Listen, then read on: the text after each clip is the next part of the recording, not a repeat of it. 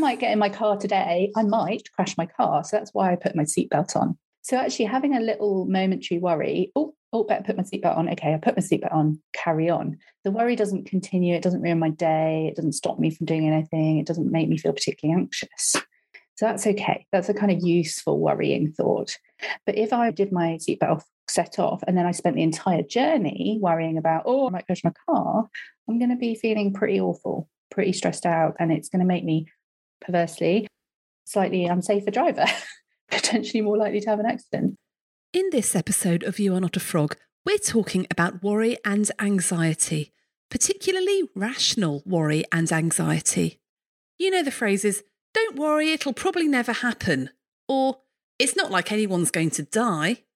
Well, what do we do when bad things may well happen? Or people's lives and livelihoods are genuinely at risk? How do we stop ourselves becoming overwhelmed with anxiety then? To explore this, we're joined by psychiatrist and therapist Dr. Caroline Walker, the Joyful Doctor, to talk about how to stop ourselves feeling overwhelmed with worry, even in the midst of worrying times. Even though we might not be able to control what's going on in the world, or even just our families or workplaces right now, one thing we do have more control over is how we deal with ourselves when we start feeling anxious or dwelling on unhelpful thoughts, even if they may be very rational. We can also stay focused on the present, where everything is okay at the moment.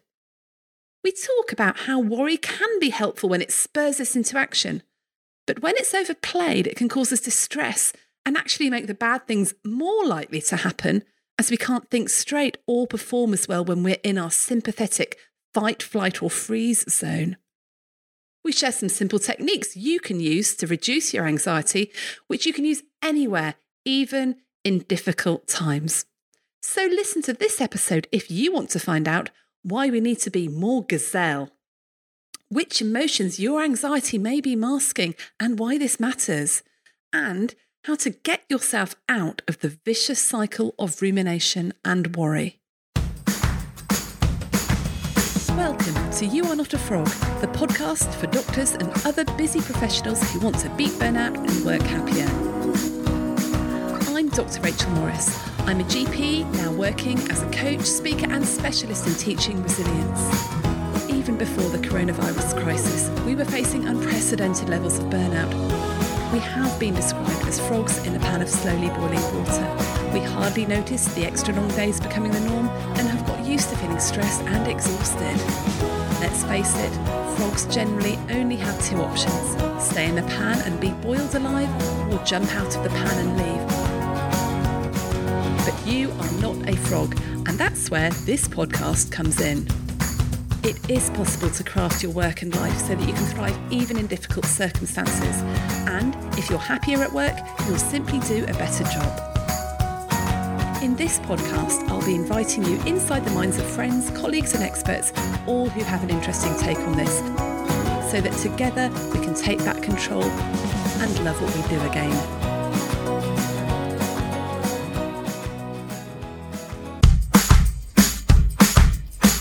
Are you constantly stressed and thinking about work? Does your laptop come with you on holiday? Your to-do list have permanent residence in your brain, and your worry about how to handle the latest crisis wake you up in the small hours? Then it's time to get your life back, and that's exactly what our brand new online course will help you do. It's a 60-minute reset for healthcare professionals to shift your mindset so you can set boundaries and limits around your work without the endless guilt that you've not done enough. It's just £27 and you can get instant access now when you go to shapestoolkit.com/getyourlifeback. Hello and welcome to another episode of the You Are Not a Frog podcast, and I'm delighted to have with me again Dr. Caroline Walker. Hi Caroline, how are you doing? Hi Rachel, I'm well, thank you. It's lovely to see you. Thanks for having me back. You're very welcome. And Caroline is a friend of the podcast. We have had her on several times before. We've done lots of podcasts together all around COVID, all around our reactions to COVID. And Caroline works as the Joyful Doctor. Caroline, tell us a little bit about who you are and what you do. Yeah, so I am a doctor by background. I'm a psychiatrist and a therapist, and I specialise in the mental health and well-being of doctors and other healthcare professionals. So I set up the Joyful Doctor, which is a not-for-profit organisation, a few years back now, and we all everything we do just helps to improve the well-being of doctors and high-stress caring professionals. So yeah, it's just a joy to come on and to be working with you again, Rachel, to help reach some doctors and healthcare professionals out there who might be struggling a bit at the moment, because it is quite a challenging time still. It is a difficult time, isn't it? And we're just sort of in the thick of Omicron and everything that brings us. And the reason why we're doing this episode is Caroline and I run a community, a CPD community for doctors called Permission to Thrive, where we do a webinar once a month. And in a recent webinar, we were looking at worry and anxiety. And actually, there were lots of things I thought would be really good to talk about on the podcast. And I think with everything that's going on in the world, there's a lot of worry and anxiety around. And some of the worry and anxiety techniques are just to sort of minimize what might happen. And that will help your worry. And that sort of got us thinking, well, what if the worst might happen? How do you stop yourself worrying when, actually things are bad? And we know with COVID at the moment, the numbers are baked in because of the amount of cases that we've got. Also, over the last few years, things have got worse than we probably could have imagined in some time. So actually things have got worse than we imagined. And lots of times I know that people use the technique of, well, let's think about it. It's not like anyone's going to die, is it? And actually, when you apply that to healthcare, well, you can't say that anymore and you can't minimize the impact of stuff. So when you've got lots of worries and anxieties, it feels actually it's almost right to do that. However, we can't live in a state of being crippled by anxiety. And I am getting lots of emails from people, lots of listeners who are saying about how worried and anxious they're feeling right now. And is there anything we can do to help? And what would we suggest? And so, I've got questions myself around it. So Caroline, I'd love you to share some of your wisdom. And I think we're going to talk about some of those things that we did talk about in the Permission to Thrive webinar, which I think have been helpful for people. So first of all, can I ask you, are we abnormal when we're feeling anxious and worried and ruminating, or is it just something that everybody does? Absolutely not. We all worry, we all ruminate, and we particularly when there's lots of stuff going on like there is at the moment. I mean, it's extraordinary, isn't it? We've had 2 years of the pandemic. It's the middle of winter. Winter's always a tough time in healthcare. Always lots and lots of staff shortages, sickness, absences, and it's just that bit worse at the moment as well. So there's a lot going on for people, a lot of uncertainty still about what's going to come in the years ahead. So I think, no, completely normal part of being a human being to get worrying thoughts and to feel anxious. I think what becomes problematic is when those thoughts start to take over, they start to get in the way of your day-to-day life, they start to stop you being able to enjoy things and get on with things and still be productive. So it's about drawing that distinction between, normalizing. It's absolutely fine to worry and get anxious, we all do. But when is that becoming problematic? When is that becoming more of an issue for you, something that you might need to do something about? What I have noticed is that a lot of people get very anxious about being anxious. So that tends to then exacerbate their anxiety. Yeah, we call that meta worry about worrying, about worrying. It's really, really common. And it does just wind things up and up and up. But it's, again, like normal worries and anxieties, it can be helped with some simple techniques and strategies. And if those aren't working for you, again, seeking out some help and support to get some treatment around anxiety can be really, really helpful too. Interesting. I've never heard of meta worry before. That makes a lot of sense. Yeah. Before we go on to talk about tips and techniques and strategies to help with our worry, is there any time where worry is actually helpful? Oh, definitely. Absolutely. I mean, I think often when we've got a problem that needs solving, we might need to think about it and think about ways around it. Worry tends to kind of activate us. It gets us out of a state of apathy and lack of motivation into a state of, I'm going to do something about this. So we might be worried about an exam coming up. We might sit down and do a revision timetable. We might sit down and actually do some revision. If you're worried about how you're going to get ready for going on holiday, you might actually get your suitcases out of the loft and start packing. So actually, worry in itself is not the enemy. It's not a bad thing. A little bit of that thing needs doing. Okay, I should probably do that. Is very helpful, actually. And sometimes we genuinely have some real problems that it's completely normal and natural to be worried about. If you've got a loved one who's ill, or something serious going on in your life, maybe a relationship is in difficulty. Sometimes worry alerts us to a genuine issue that we actually need to pay attention to and spend some time thinking about. I think, though, that's a difference between that and when worry gets us all het up and anxious about things that aren't real or haven't happened yet. Like we did at the beginning of the pandemic. Rachel, you and I both shared when it first came along. We were watching a 24-hour news cycle, and within minutes we'd gone from thinking, oh my God, I might get COVID, to imagining our own funerals and how our families were going to cope without us. And so worry can kind of get out of hand quite quickly if we're not mindful around it. And I think the key to stopping worrying when the worst might happen is that second phrase you said. The first one is when it might not happen, fine. So let's not worry about stuff that might not happen. But actually, it's that hasn't happened yet. So yeah, it might happen, but it hasn't happened yet. And I think that's the mindset we find it really difficult to get into. And when you think about it, there's loads of things that are going to happen in life that haven't happened yet. Yeah. So I might get in my car today. I might crash my car. So that's why I put my seatbelt on. Yeah. So actually having a little momentary worry, better put my seatbelt on. Okay, I put my seatbelt on, carry on. The worry doesn't continue. It doesn't ruin my day. It doesn't stop me from doing anything. It doesn't make me feel particularly anxious.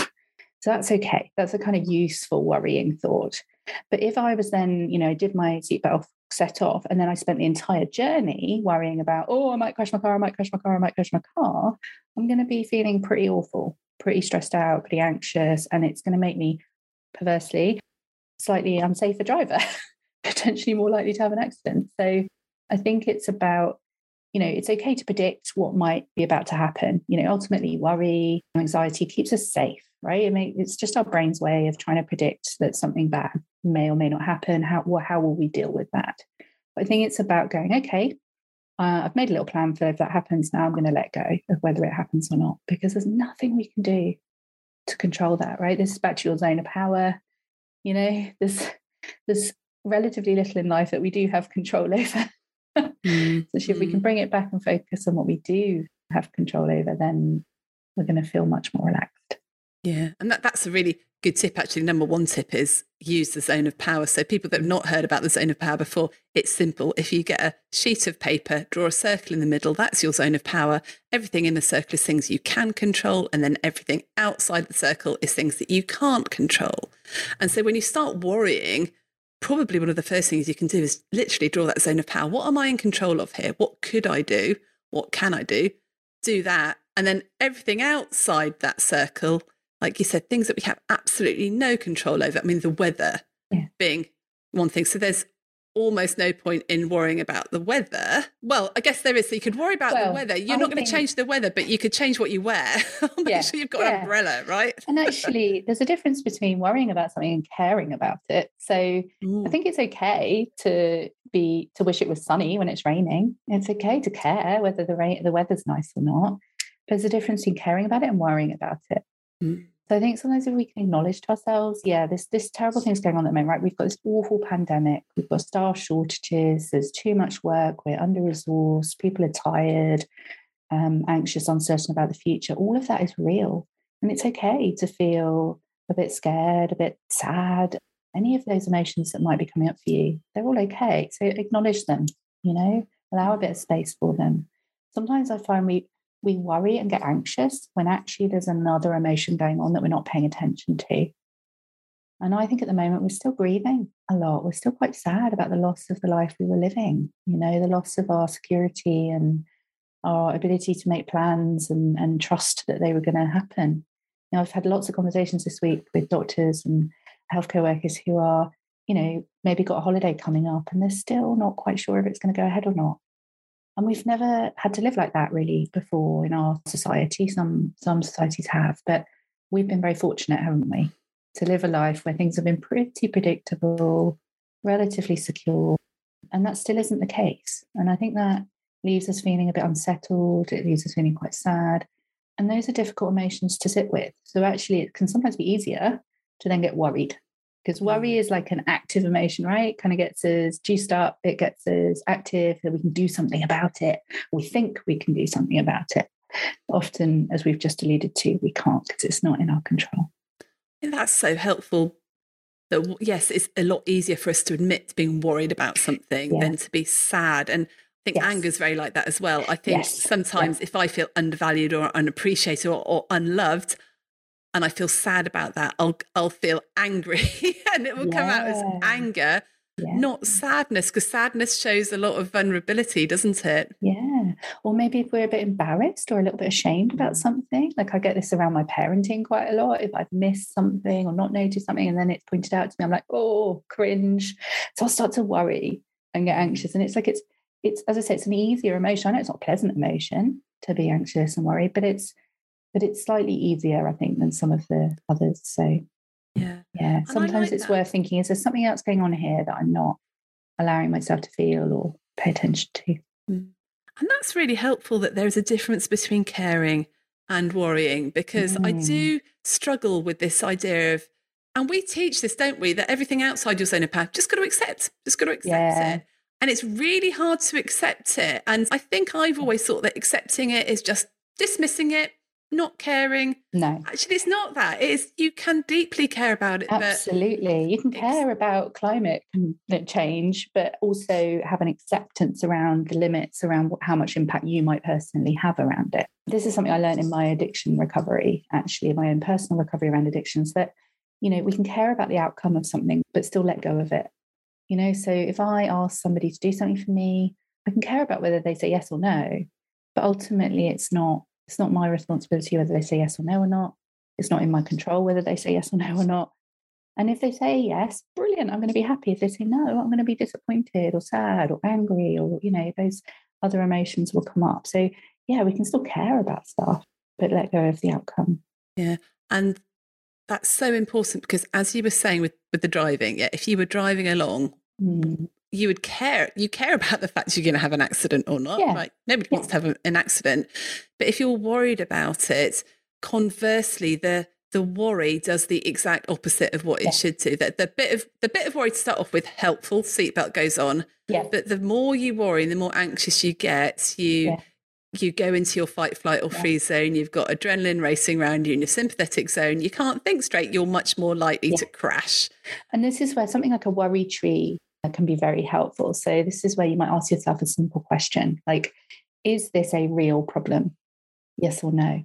If it's a real problem, great, you go down the problem solving route. So if I get in my car, I say, oh, I might crash my car. Is that a real problem?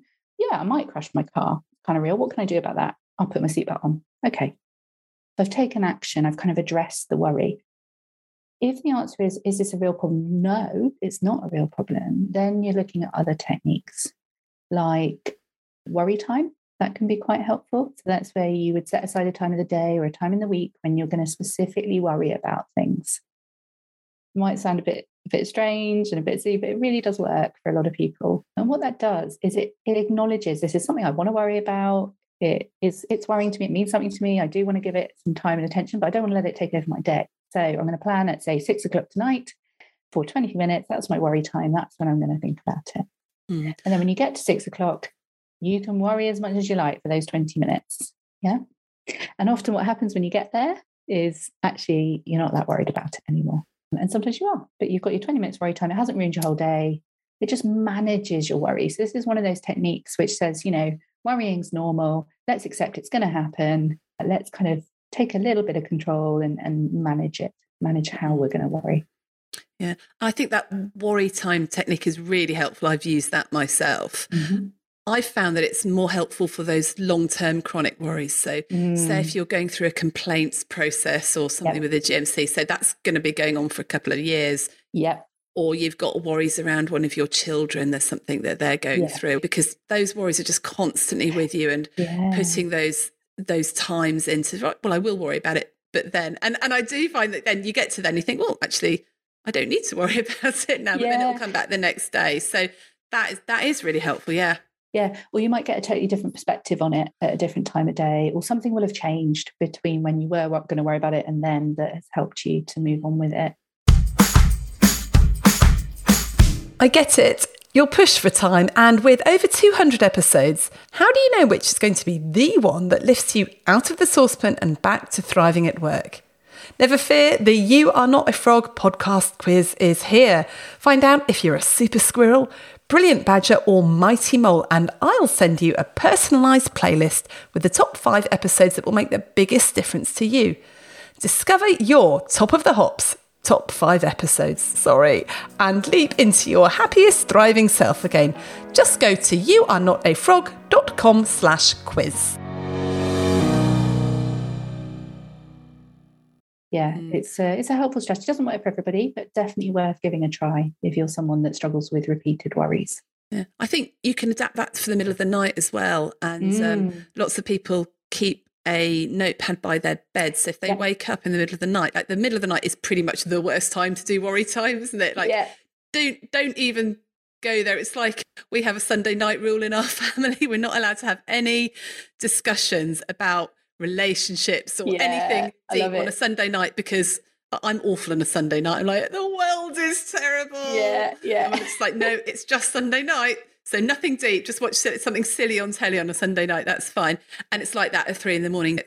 Do not schedule your worry at 3 a.m. No. If you can, write it on a pad next to your bed. Say, I am going to worry about this, but tomorrow afternoon. And 9 times out of 10, you'll get to tomorrow afternoon, you think, what was I thinking of?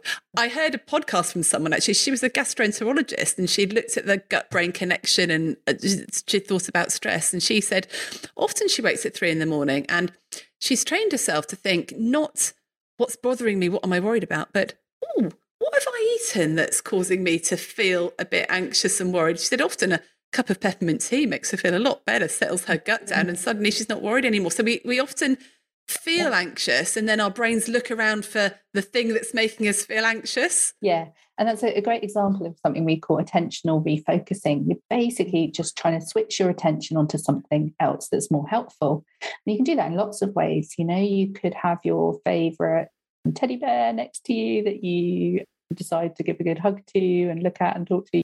You could think through, what was the best thing that happened to me today?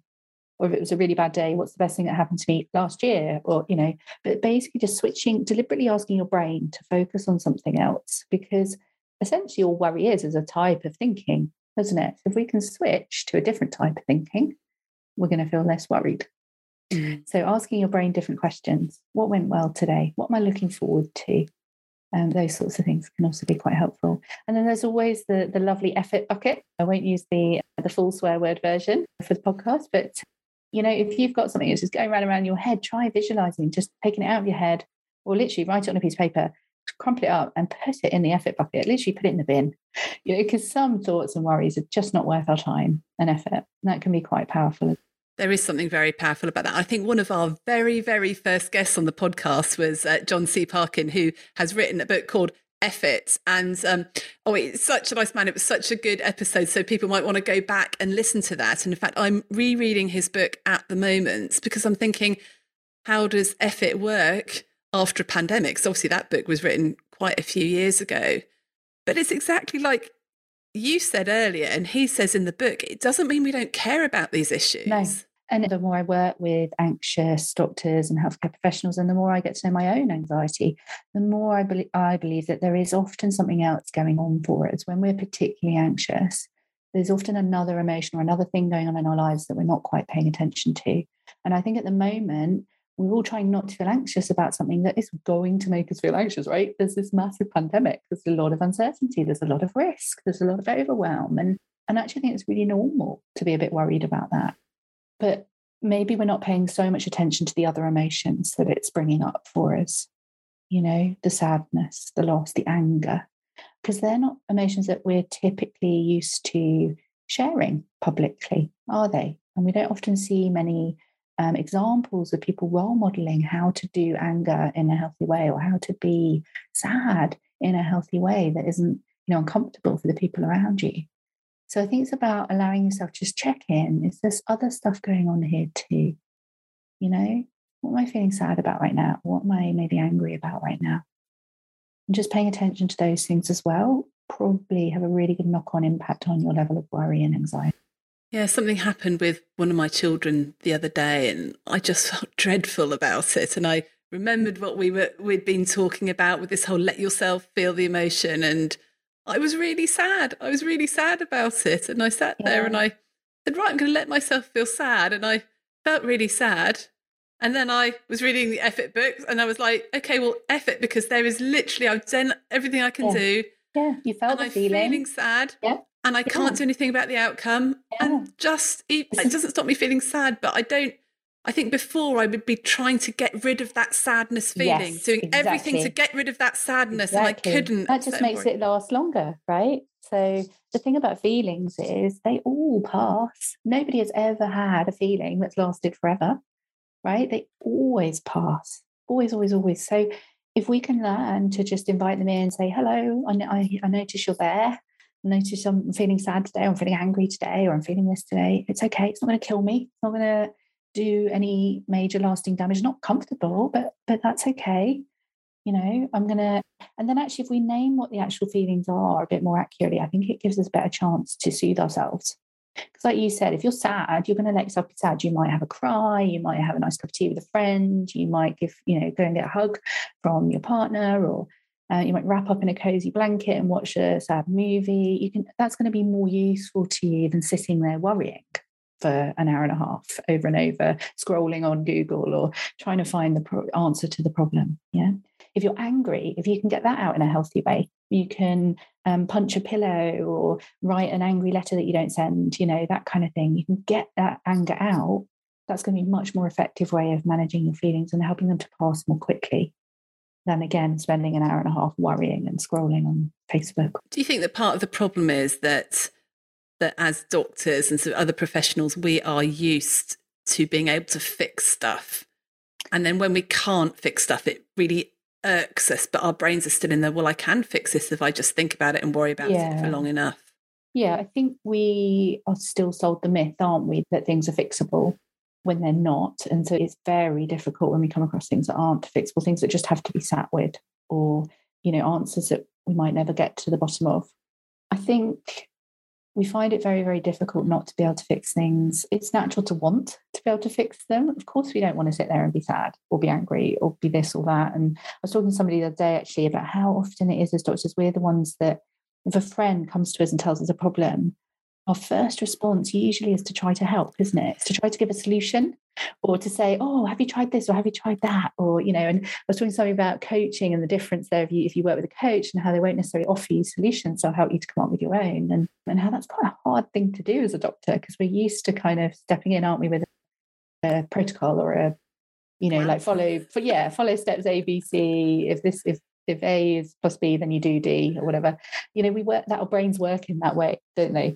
And actually, we're not often taught how to just sit with something, for it to just be okay that actually it's a bit rubbish right now. It's a bit sad, or it's a bit, uncertain. I was thinking at this time of year, especially, it's very much like a planning time of year, isn't it? It's January. Everybody's thinking about their New Year's resolutions. How am I going to get fit? How am I going to get on top of my finances? How am I going to change my job? Finally get my life sorted. This is the year. And actually how hard it is to resist that, and to just be like, no, actually, I'm not going to entertain the idea I might make any changes. I might just be, actually, just feel what I'm feeling, go about my day-to-day life, feel what comes up, and not try to change it. Really rare that we're given that role modeling or that permission to do that. I think it is getting a little bit more in the zeitgeist, that sort of thing about self-acceptance and stuff. And I talk about this book pretty much every podcast at the moment, the book 4,000 Weeks by Oliver Burkeman. Oh, I just finished it because you recommended it to me. I loved it. So good. Wasn't it good? And for me, guy who used to be he is a productivity time management guru, has now realised that the only way to do it is to accept that we're never going to get everything done that we want to get done, and just go F it, really, Yeah, and really prioritise actually what is the most important stuff. And this is what the pandemic did for us, isn't it? Gave us permission to stop and go, oh, crikey, we are mortal. we can't do everything. We can't take everything for granted. Maybe, what is most important? And are we covering, we're going to talk about that, but can't we, I think, in our next webinar with the Permission to Thrive group. I can't wait to do that because I think, more and more for me, like goal setting and thinking about the life I want is more about how can I live that life today? Not necessarily always focused in, this time next year or 5 years' time or 10 years' time. But how can we make the most of our precious time that we have today? It's living a good life, even when things aren't perfect, even when there are things to worry about. Yeah. And I think one of the things that's interesting, we're talking here about how you stop worrying when the worst might happen. Mm-hmm. Actually, even when the worst might happen, I think there are still lots of very unhelpful stories that we're telling ourselves, which makes the worry worse. And we talk a lot about being gazelle, don't we? Be more gazelle. And this concept, it was told to me by a good friend of mine, Eleanor, who's a mindfulness teacher. And she said, Rachel, you just got to be more gazelle. And, when a gazelle is eating grass and a lion comes along, well, it runs away, doesn't it? And then when the lion's gone, what does the gazelle do?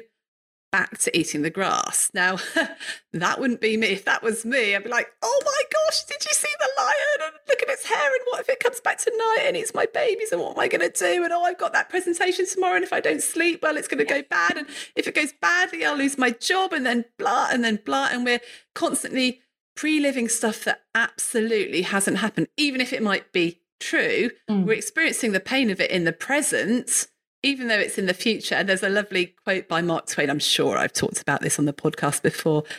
I'm an old man. I've known many troubles, but most of them never happened. And we're suffering now for something that may or may not happen in the future purely because of the stories we're telling ourselves in our head, which then puts us into that adrenaline worry zone as if it had actually happened. Yeah. But we're not gazelles, are we? We have these annoying brains that click in with those extra worrying thoughts, the worrying about what if, worrying about the future, things like you say that haven't happened yet. If we can catch that, we can realize that's what we're doing. Then we have a choice. We can actually choose, am I going to continue to keep worrying about this thing that hasn't happened yet? Or am I going to kind of focus on what I do know is true? Actually, the lion's gone. I'm safe. I'm okay. I can sit down and enjoy my meal. I think this speaks to why it's so hard as doctors and nurses and healthcare professionals to stop for breaks. Because actually, when we stop for a break, I think our minds are still going at 150 million miles an hour in threat mode. So much. And it's really hard for us to switch straight back down into a relaxed parasympathetic mode where, our thoughts are more calm and, it's really, really hard. It's like that time when you turn off the fan and it just keeps spinning for a bit before it slows down slowly. It's like that. So, you take a 5-minute break, you might just be starting to slow your thoughts down when you're back up into the threat zone again. Or you might just spend your whole 5-minute break worrying, I've got to do this, and this, and this. And you're sitting there almost like jittering, unable to relax. And so I think it's really important that we start to practice being more gazelle, practice getting our brains into that relaxed state. And you can do that with simple, small exercises like breathing exercises, mindfulness exercises, just starting very, very small, couple of seconds at a time, couple of deep breaths at a time, but just training your body and your brain to switch between on and off mode, between sympathetic and parasympathetic mode. And if you can start to do that in your time off a bit more when it's a bit easier, it will start to feed through into your working time as well. That's really important. We always talk about the pause button as well, don't we? So when you have been triggered, like the gazelle, the lion's there, you run away. Gazelle then sort of stops. And often we then, in our fight, flight or freeze zone, react really badly to stuff and make mistakes and do things we regret. Dr. Steve Peters calls that your inner chimp, doesn't he? In the chimp paradox. And because of the stories we're telling ourselves. And I think we've noticed that there are lots of stories that doctors and other professionals tend to tell themselves. There are the the stories like, if I don't do this, somebody might die, there might be a big mistake, and in which case you obviously need to take action. But there are the other stories that cause a lot of worry and anxiety. Things like, I'm not good enough. Yeah. They'll think badly of me. I should, I ought. If I don't, who will? Or I have to. I think it's those types of stories that cause as much distress, or maybe even more than those other types of big stories. Would you say, in your work that you do and you see with people? Oh, absolutely. I mean, I think 80-90% of the stuff we worry about isn't, actual real worry. If we go back to the worry tree, most of it isn't real life right now problems. Most of it is what if, and it's threats to things like our sense of self, our security, our fear of judgment from others, those sorts of things. And they're rife amongst doctors and nurses and healthcare professionals. We want to be thought well of. We want to be appreciated. We want to do a good job. And the thought of doing anything less than that is really, really hard for us. It's very easy for us to mind read and get it wrong, right? To assume that someone thinks badly of us, or to catastrophize. It's going to be the worst day ever, or the worst outcome ever. I think the key, again, is if you can catch it happening, then you've got a choice. You can press pause. So I'd always start there. Start trying to become a little bit more mindful about the story that's going on in your head, and use that phrase. I mean, that phrase has turned my life around, Rachel. I don't know about you, but it's Brené Brown, I think, isn't it, that first talked about it in her book, Daring Greatly, or one of her first books around sort of vulnerability and shame. She talks about use the words, the story in my head is. So it's not I'm a useless mother. It's the story in my head is I'm a useless mother. Okay, because then it just decenters you from it a little bit, makes it something that might not be true, right? That you can start to just gently challenge.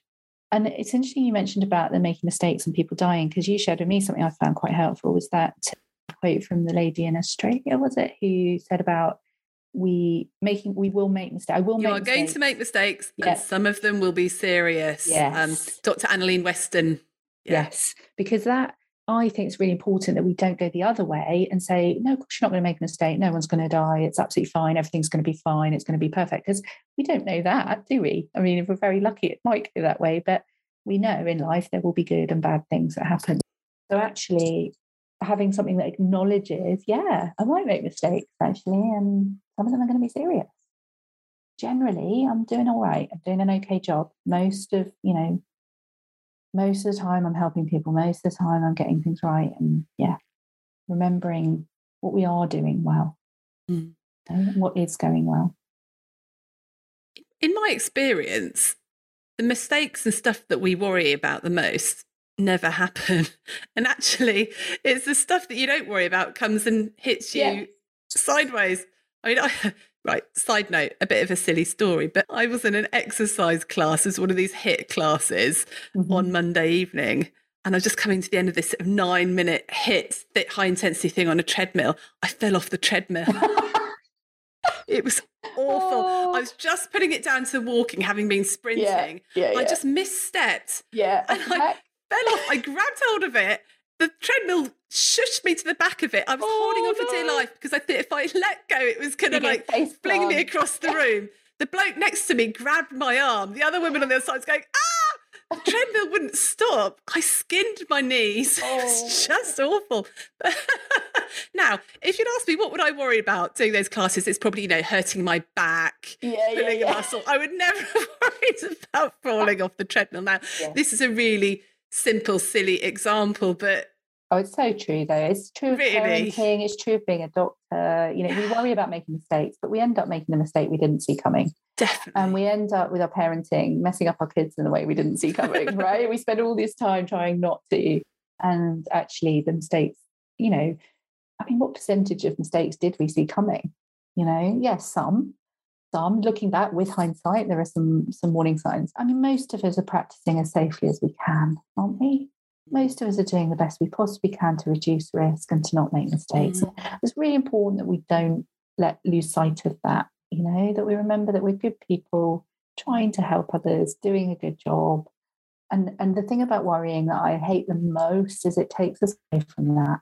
It takes our attention, it takes our time, and it fills our day with negativity. And it takes our eye off the ball. Just look at all those nursing books out there now, and all of you listening to this now, you are doing a phenomenal job. You really are doing an extraordinarily good job. And we're incredibly grateful to every single one of you. Mm. You know. Totally. And it's really interesting when you said most mistakes you can't predict, because I think I can predict the mistakes, and the mistakes that I make is when I am in my worry zone, that fight, flight or freeze zone, that sympathetic zone when your amygdala kicks in, and we call that being backed into the corner. And that's why the pause button is so important, and those techniques to get yourself out and check the story in your head. Because if you go into situations knowing that you are in that zone, you are more likely to encounter issues, which is why we're talking about this, because it's really important, not just for people to feel better, but actually for you to be effective as a professional, right? And have good relationships and practice safely. Yeah, and feel a little bit better, because right now there's enough going on that's tough, isn't there? It would be nice if we could just be a bit kinder to ourselves, just feel a bit more relaxed and recognise all the good things we're doing. So we've talked about loads and loads of different things, Caroline. If I was to pin you down to your 3 top tips for how to stop worrying when there is a lot to worry about, what would they be? Of everything you've said, what do you tend to find is the most effective for your clients and doctors and people? Yeah, and for me as well, right? I think, number one, I remind myself that worrying is completely normal and it's okay. Not all worrying is bad, because sometimes that just takes the sting out of it. And it's like, okay, yeah, I'll worry about that for a little bit and problem solve it and move on. Number two, I think it's about noticing it, starting to notice those stories in your head. If you can start to notice when you're getting into that worried state, when you're getting stuck in it, then you have a choice, right? And then I'd say press pause, number 3. Because there's a million and one things you can do once you've done all those things, but unless you can actually notice you're doing it, press pause and give yourself the opportunity to change how you're thinking or what you're about to do, you can't really do anything. So worry is normal. Try and notice the stories you're telling yourself in your head and press pause.